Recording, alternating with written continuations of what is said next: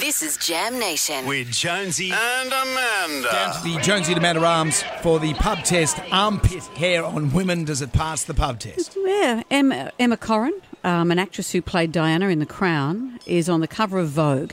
It's a fabulous picture. She's not an airbrushed, overly made-up girl. She's looking cheeky and impish, lifts her arm to dip a cap, and she's got some armpit hair, which has started the discussion. I've seen it was discussed in the Washington Post yesterday.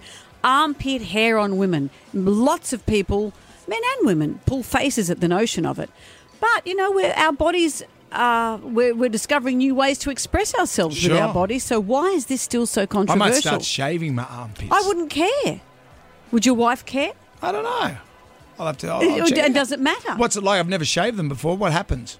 Well, what does it feel like? Have you ever... Will you shave your face? I do shave my face. Yeah. It's the same thing. You choose to do it or you don't. But a lot of people go, oh, anything goes, except that. I don't like that.